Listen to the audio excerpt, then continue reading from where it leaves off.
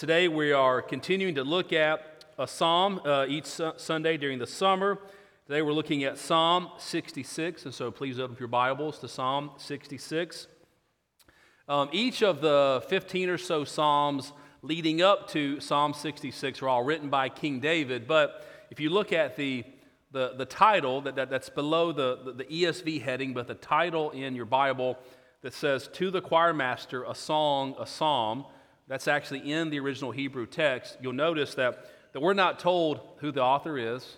We're not told the context of the psalm. That all we know is that this psalm was written to be sung in corporate worship for the people of God. What we see from reading the psalm is that it's a psalm of praise. That it begins with the psalmist calling for all the peoples of the earth to shout and to sing for joy as they give God the glorious praise of which he is most worthy. So in one sense, Psalm 66 is a psalm about worship, specifically about the glorious, weighty, reverent, joyful worship in spirit and truth that our great God deserves. However, in another sense, Psalm 66 is a psalm about God's grace and what God has done for his covenant people throughout the history of redemption, and what God has done for individuals like us, individual sinners like us, in our own salvation. Old Testament scholar Derek Kidner titled Psalm 66, "God of all, of many, and of one."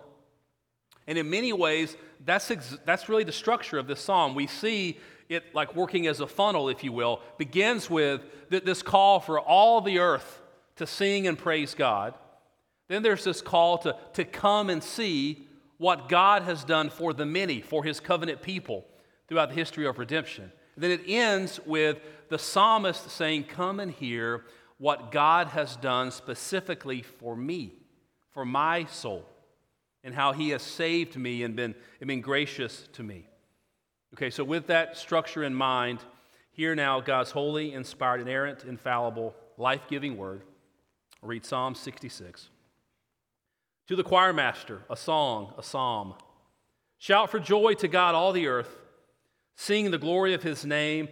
Give to him glorious praise. Say to God, how awesome are your deeds. So great is your power that your enemies come cringing to you. All the earth worships you and sings praises to you. They sing praises to your name. Come and see what God has done. He is awesome in his deeds towards the children of man. He turned the sea into dry land. They passed through the river on foot. There did we rejoice in him, who rules by his might forever, whose eyes keep watch on the nations. Let not the rebellious exalt themselves. Bless our God, O peoples. Let the sound of his praise be heard, who has kept our soul among the living and has not let our feet slip. For you, O God, have tested us. You have tried us as silver is tried. You brought us into the net. You laid a crushing burden on our backs. You let men ride over our heads. We went through fire and through water, yet you have brought us out to a place of abundance. I will come into your house with burnt offerings.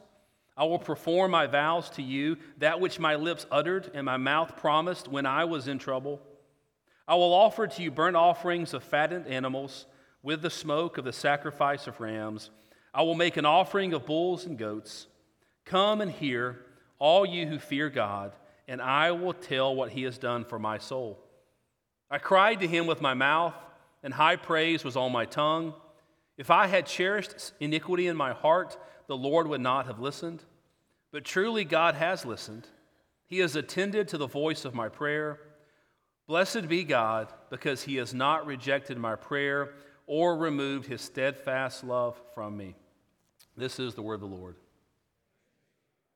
And it's absolutely true. It's given to us in love for our good. And so we're going to look at Psalm 66 under three headings. And the headings could be as short as three words: sing, see, and hear.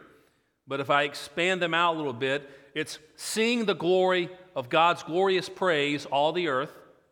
See what God has done for his covenant people.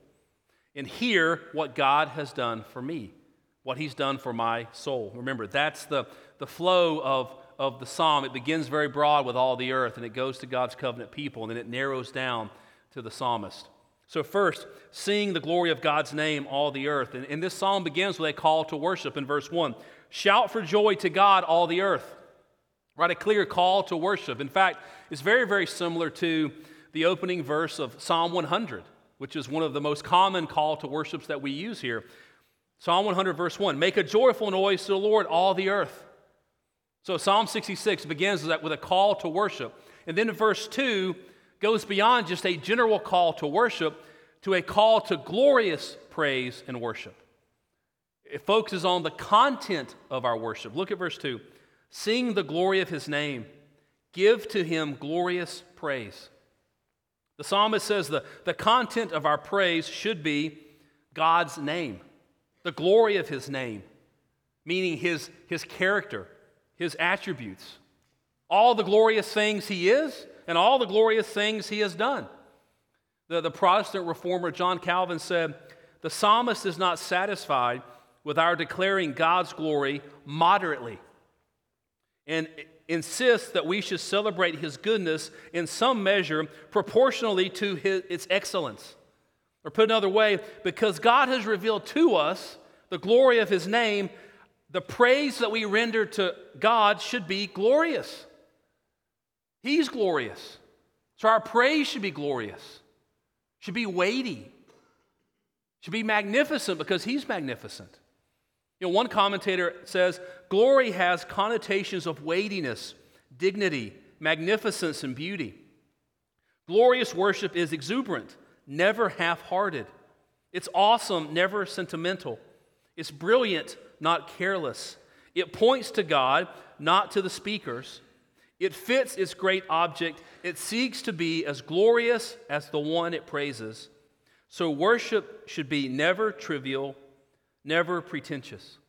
Whereas the psalmist says in verse 2, sing the glory of his name, give to him glorious praise.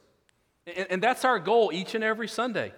We enter into this sanctuary, and between the call to worship and the benediction, it's our goal, our aim, to worship God in spirit and truth as we exalt our triune God in glorious, joyful, reverent praise and worship.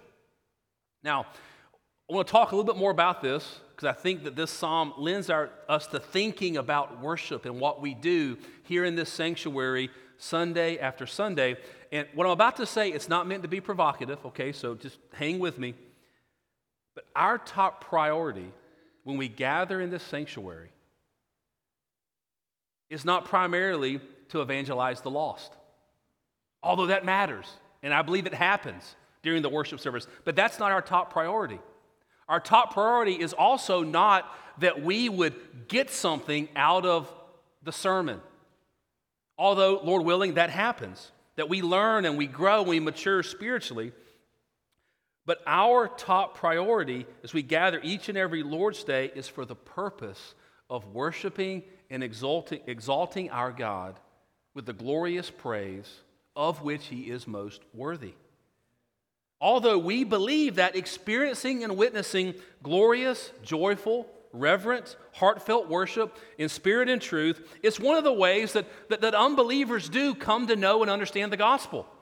They do come to understand their sinfulness and their need for a Savior.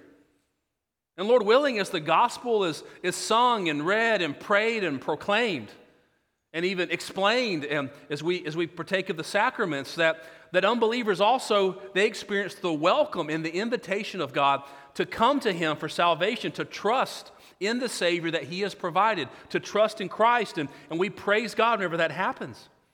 And we believe that we will get something out of our time between the call to worship and the benediction as we read the Bible and sing the Bible and pray the Bible and hear the Bible preached and experience the Bible through the sacraments. But our goal is, as Psalm 66 verse 2 says, to sing the glory of his name and to give to him glorious praise.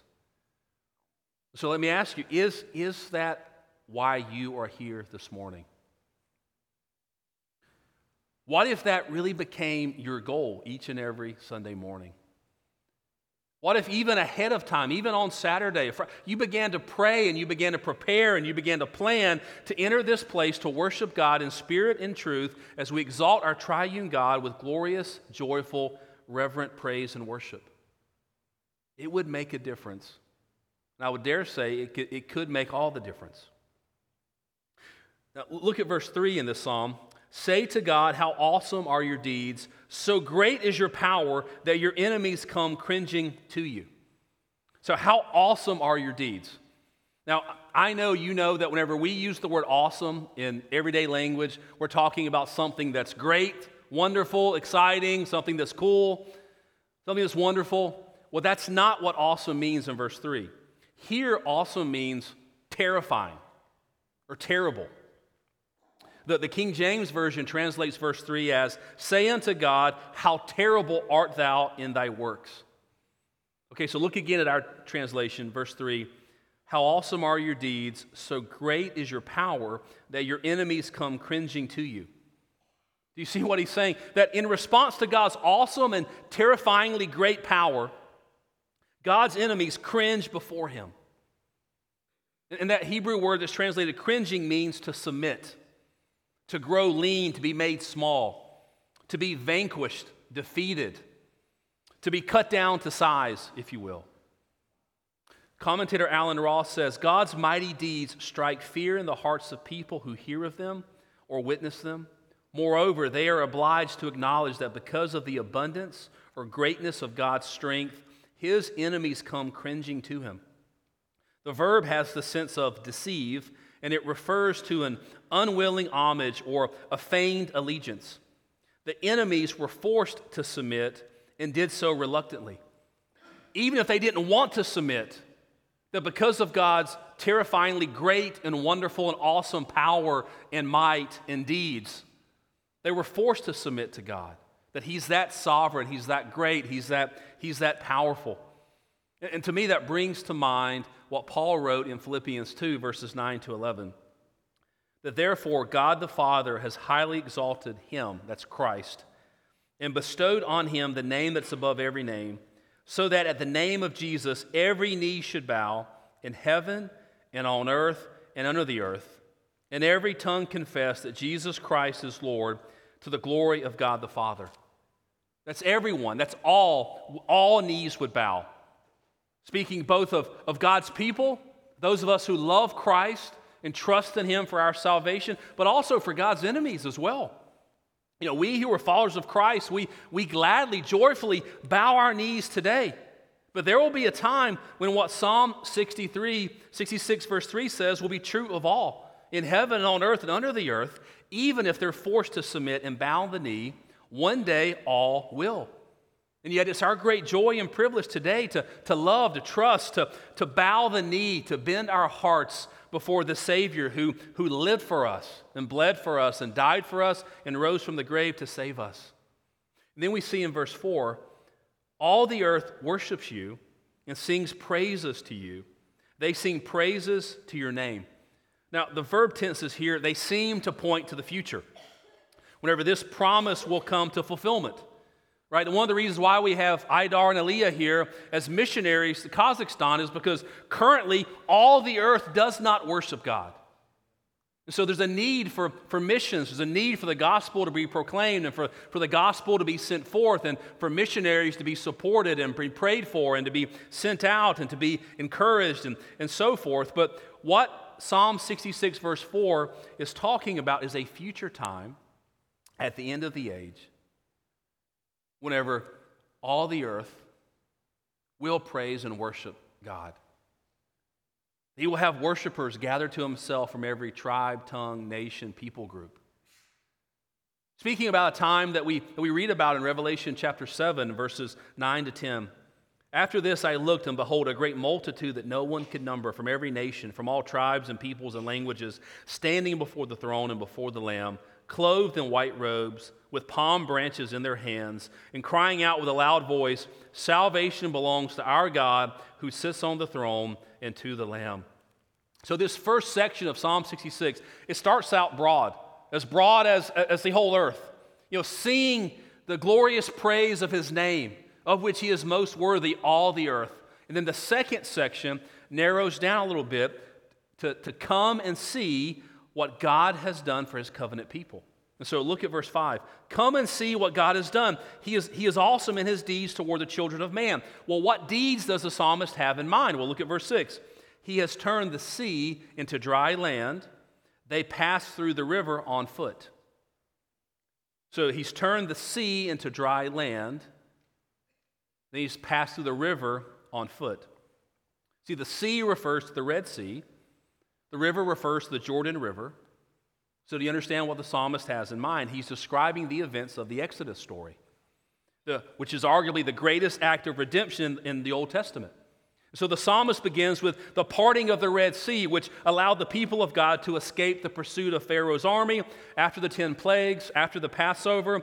And then he mentions passing through the river on foot, which seems to refer to the people of God crossing the Jordan River, which God also parted in Joshua chapter 3 as they entered the Promised Land after wandering in the wilderness for 40 years.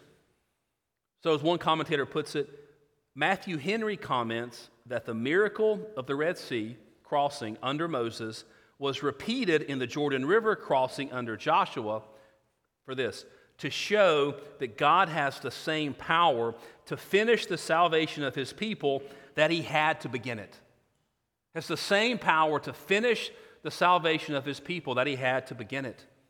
So put another way, for you, for me, the God who saved you by his grace has the same power to bring all of his people all of the way home. Okay, and with that in mind, look again at verse 6. He turned the sea into dry land. Notice the pronouns. They passed through the river on foot. There did we rejoice in him. Okay, notice that transition from they to we. And remember, we're not certain about the author or the date of Psalm 66, but it stands to reason that the events of the Exodus, they took place centuries before this psalm is written. So notice and think about, okay, what the psalmist is saying here in verse 6.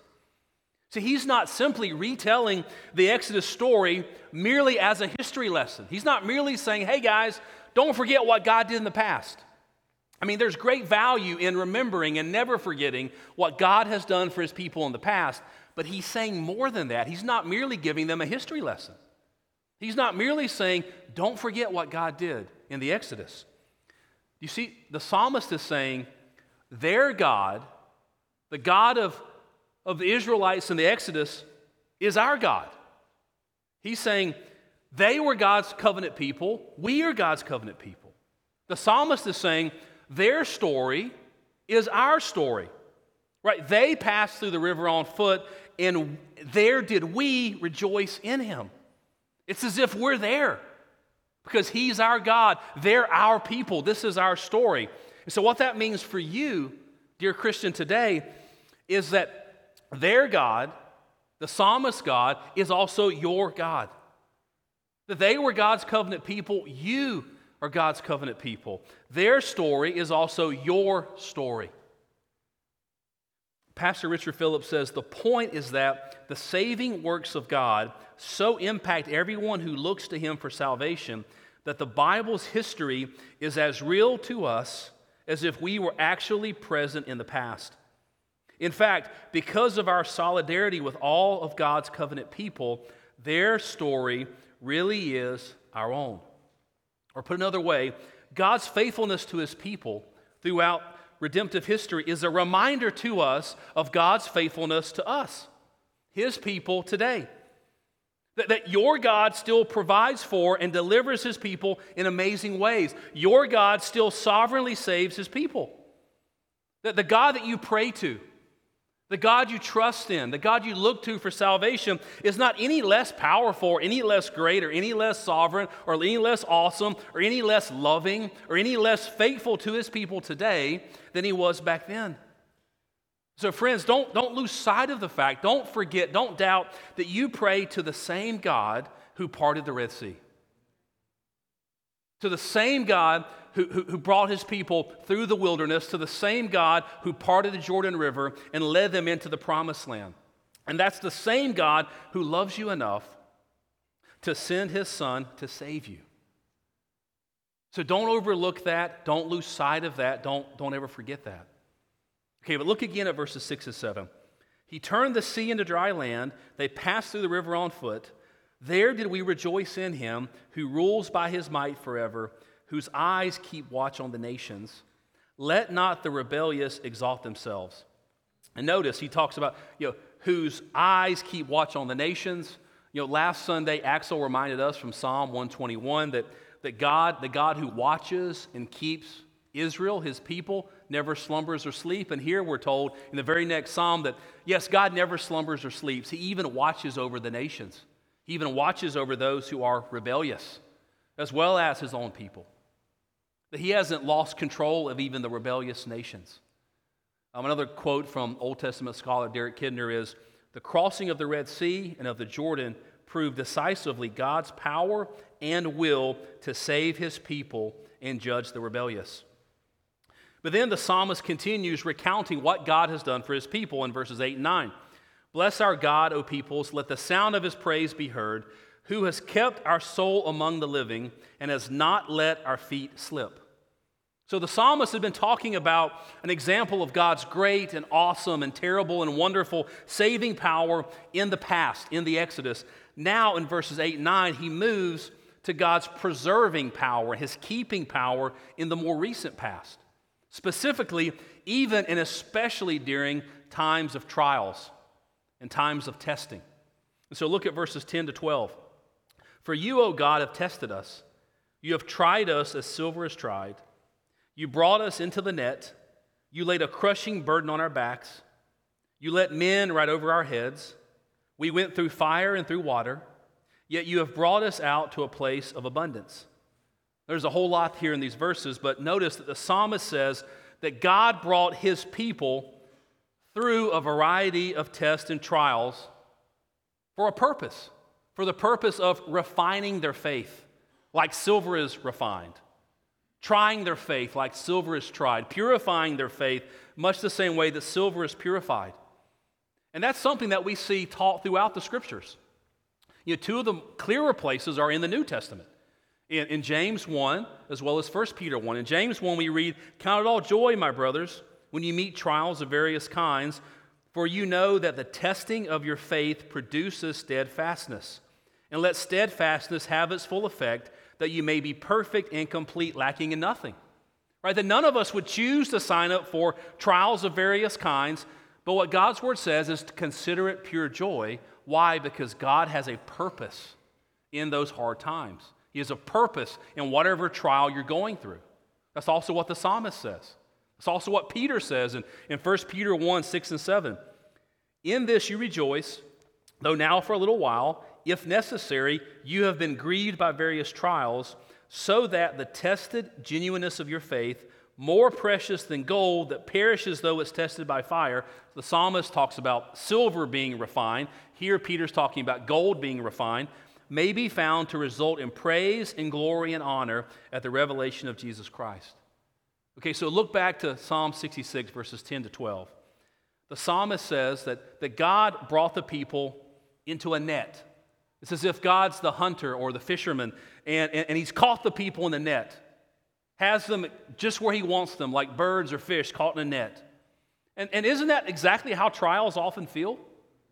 We feel stuck. We feel trapped. We can't immediately figure a way out. We can't see a way out, but we want to get out. Well, God uses trials like that in the lives of his people. He did back then, he does today, to refine us, to mature us, to produce steadfastness and maturity in us. He always has, and he still uses trials in our lives today. Look at verse 11. It says that God laid a crushing burden on their backs. I mean, isn't that exactly what trials so often feel like? We feel the weight of the burden. We feel the pressure of the burden. And sometimes it's brought upon us because of our own sin. Sometimes it's brought upon us because of the sin of others. Sometimes we can't connect the dots as to exactly why it's happening. But what we know from Psalm 66, from James 1, from 1 Peter 1, from Romans 8, from the whole counsel of God's Word, is that God has a purpose even for these difficult trials, these trials of various kinds. Whatever trial you're going through. The psalmist goes on and says that the trials often feel like we're being trampled, rather not pleasant. It feels like we're passing through water and fire. But then look at the end of verse 12. Yet you have brought us out to a place of abundance. A place of abundance that literally means a spacious place. A place of overflowing. A place where blessings runneth over. And if that phrase sounds familiar, I'm using it intentionally because the same Hebrew word for place of abundance, we also see it in Psalm 23, verse 5. You prepare a table before me in the presence of my enemies. You anoint my head with oil, my cup overflows. Now, we all love to be invited to parties and occasions like that, right?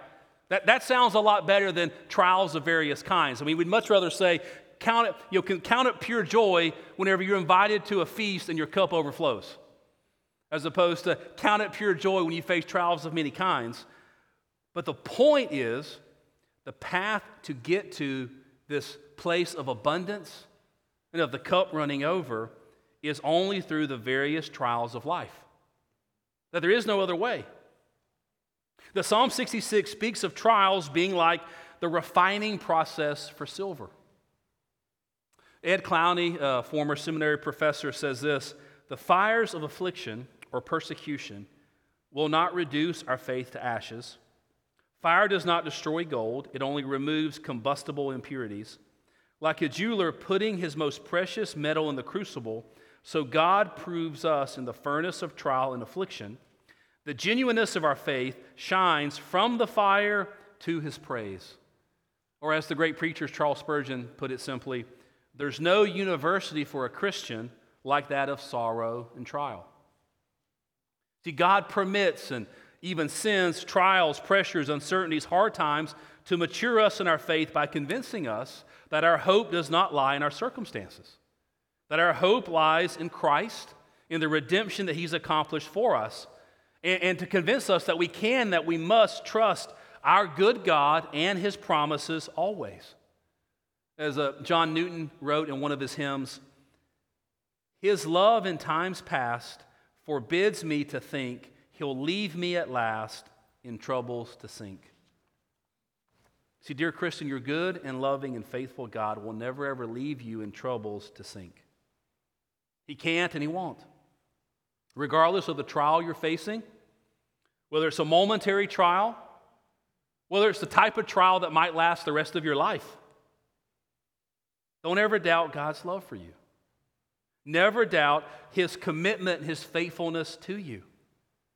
You know, as Paul wrote in Romans 8, he who did not spare his own son, but gave him up for you, how will he not also with him graciously give you everything you need to sustain you and to get you through even that terrible trial of various kinds that you're currently going through.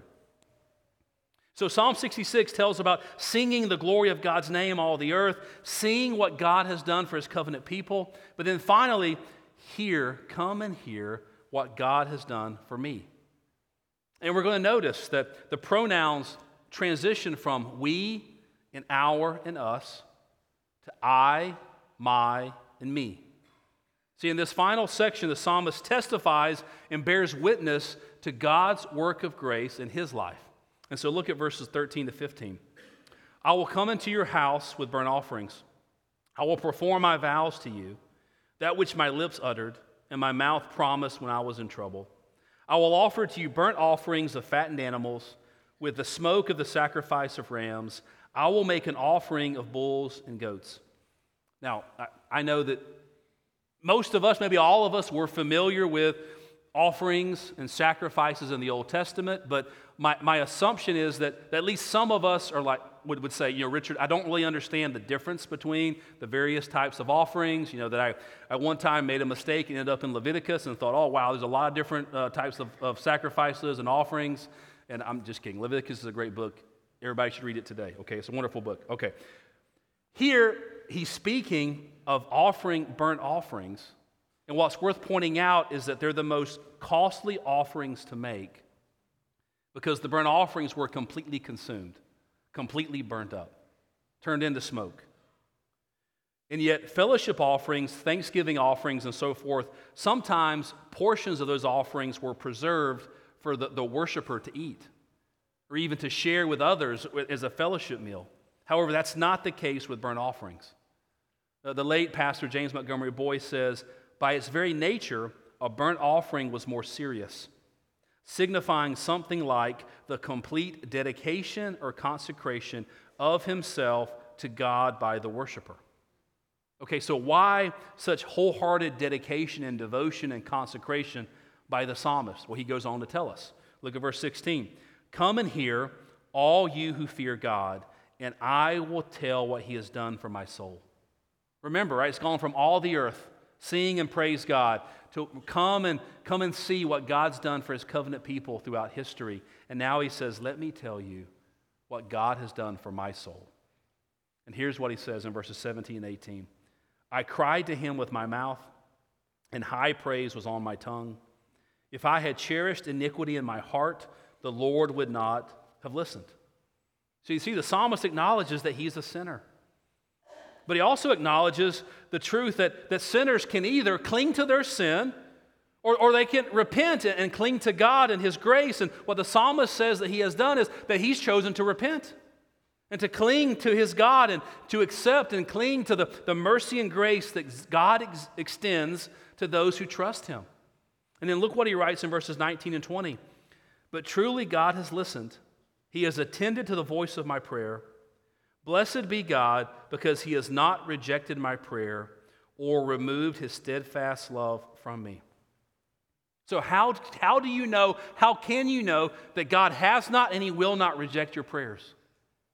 How can you know that God has not and will not ever remove his steadfast covenantal love from you? Well, the answer is because of Christ and all that he's accomplished for you in his life, death, and resurrection. I mean, remember, the psalmist uses the example of the Exodus to show that God has the same power to finish the salvation of his people that he had to begin it. And it's no accident that in Luke's gospel account of Jesus' transfiguration, that Jesus refers to his own death and resurrection, which is coming up, as his Exodus. See, in Luke 9, verses 29 and 31, we read, and as Jesus was praying, the appearance of his face was altered, and his clothing became dazzling white. And behold, two men were talking with him, Moses and Elijah, who appeared in glory and spoke of his departure, which he was about to accomplish at Jerusalem. And the Greek word translated departure is the Greek word exodus. You see, just as God redeemed his people from physical slavery in Egypt through the original Exodus, God has redeemed us from spiritual slavery to sin through the second Exodus, the ultimate Exodus, which Christ accomplished for us through his righteous life, his atoning death, and his glorious and victorious resurrection from the grave. But then not only is there the Exodus, which points forward to salvation in Christ, but there's also the mention of the burnt offerings in Psalm 66. And I need to make this clear. You see, the psalmist, yes, he makes these vows during the time of trial and testing, the difficult time, the time of trouble, that one day he will make these offerings to the Lord. But the psalmist was not saved by offering a burnt offering of bulls and goats. No one was ever saved by merely offering a sacrifice of bulls and goats. Doesn't matter how many bulls or goats you offer. Doesn't matter how frequently you do it. Doesn't matter how sincere you are in doing it. That the blood of animals could not and cannot take away sin. But the good news of the gospel is that God promised he would send a sacrifice who does save sinners. That he would send the Lamb of God who would come to take away and who has come to take away the sins of the world. You see, salvation has always been only through faith in the Savior. The Old Testament saints were saved by faith in the Savior who was to come, just as we are saved by faith in the Savior who has come. and who lived and who bled and who died, who rose from the grave, who ascended to God the Father's right hand, and who is coming again. See, the burnt offerings in the entire Old Testament sacrificial system pointed forward to Christ and his once for all time sacrifice for sin. So I'm going to read to you one more passage of Scripture, but it's a longer one. And I've often read part of this to you, but I'm going to read a larger section from Hebrews 10, beginning with verse 4. For it is impossible for the blood of bulls and goats to take away sins. The Old Testament sacrificial system never pointed to itself as the ultimate solution. It was always pointing forward to the sacrifice who was to come, to the Savior who was to come. Listen to what we read next in verse 5. Consequently, when Christ came into the world, he said, quoting from Psalm 40, sacrifices and offerings you have not desired, but a body you have prepared for me. In burnt offerings and sin offerings you have taken no pleasure. Then I said, behold, I have come to do your will, O God, as it is written of me in the scroll of the book. When he said above, you have neither desired nor taken pleasure in sacrifices and offerings, in burnt offerings and sin offerings, these are offered according to the law. Then he added, behold, I have come to do your will. He does away with the first in order to establish the second. And by that, we will have been sanctified through the offering of the body of Jesus Christ once for all. Then we read in verse 11, and every priest stands daily at his service, offering repeatedly the same sacrifices which can never take away sins. But when Christ had offered for all time a single sacrifice for sins, he sat down at the right hand of God. So do you see, dear Christian, because of all that Christ has done, because of all that Christ has accomplished on your behalf, then we can and we should remember and believe and embrace and live out all that we've been looking at in Psalm 66, that you can and you should shout for joy and sing the glory of his name in glorious praise. That you can and you should trust that he will not let your feet slip. That you can and you should trust that he will ultimately bring you out of whatever trial you're in to a place of abundance and blessing. That he will always listen to, hear your prayers. You never have to worry about your prayers being rejected by your Heavenly Father. And he never ever will, and he can never remove his steadfast, covenantal, saving love from you. Why? Because you've been sanctified through the offering of the body of Jesus Christ once for all. Amen? Amen. Let's pray. Father, we thank you for the truth of your word, for the way that this psalm calls to all the earth, the way that it then calls us to come and see, to remember how you have been faithful to your covenant people. May we never doubt your faithfulness to us, your covenant people, today. And we thank you for how this psalm highlights your grace and what you have done for the souls of each and every one of your people here in this sanctuary. Lord, please, impress these truths upon our hearts, and may we be eager to say to family members and friends, come and hear what God has done for my soul and the grace that he has extended to me in Christ. Lord, we ask this all in Jesus' name. Amen.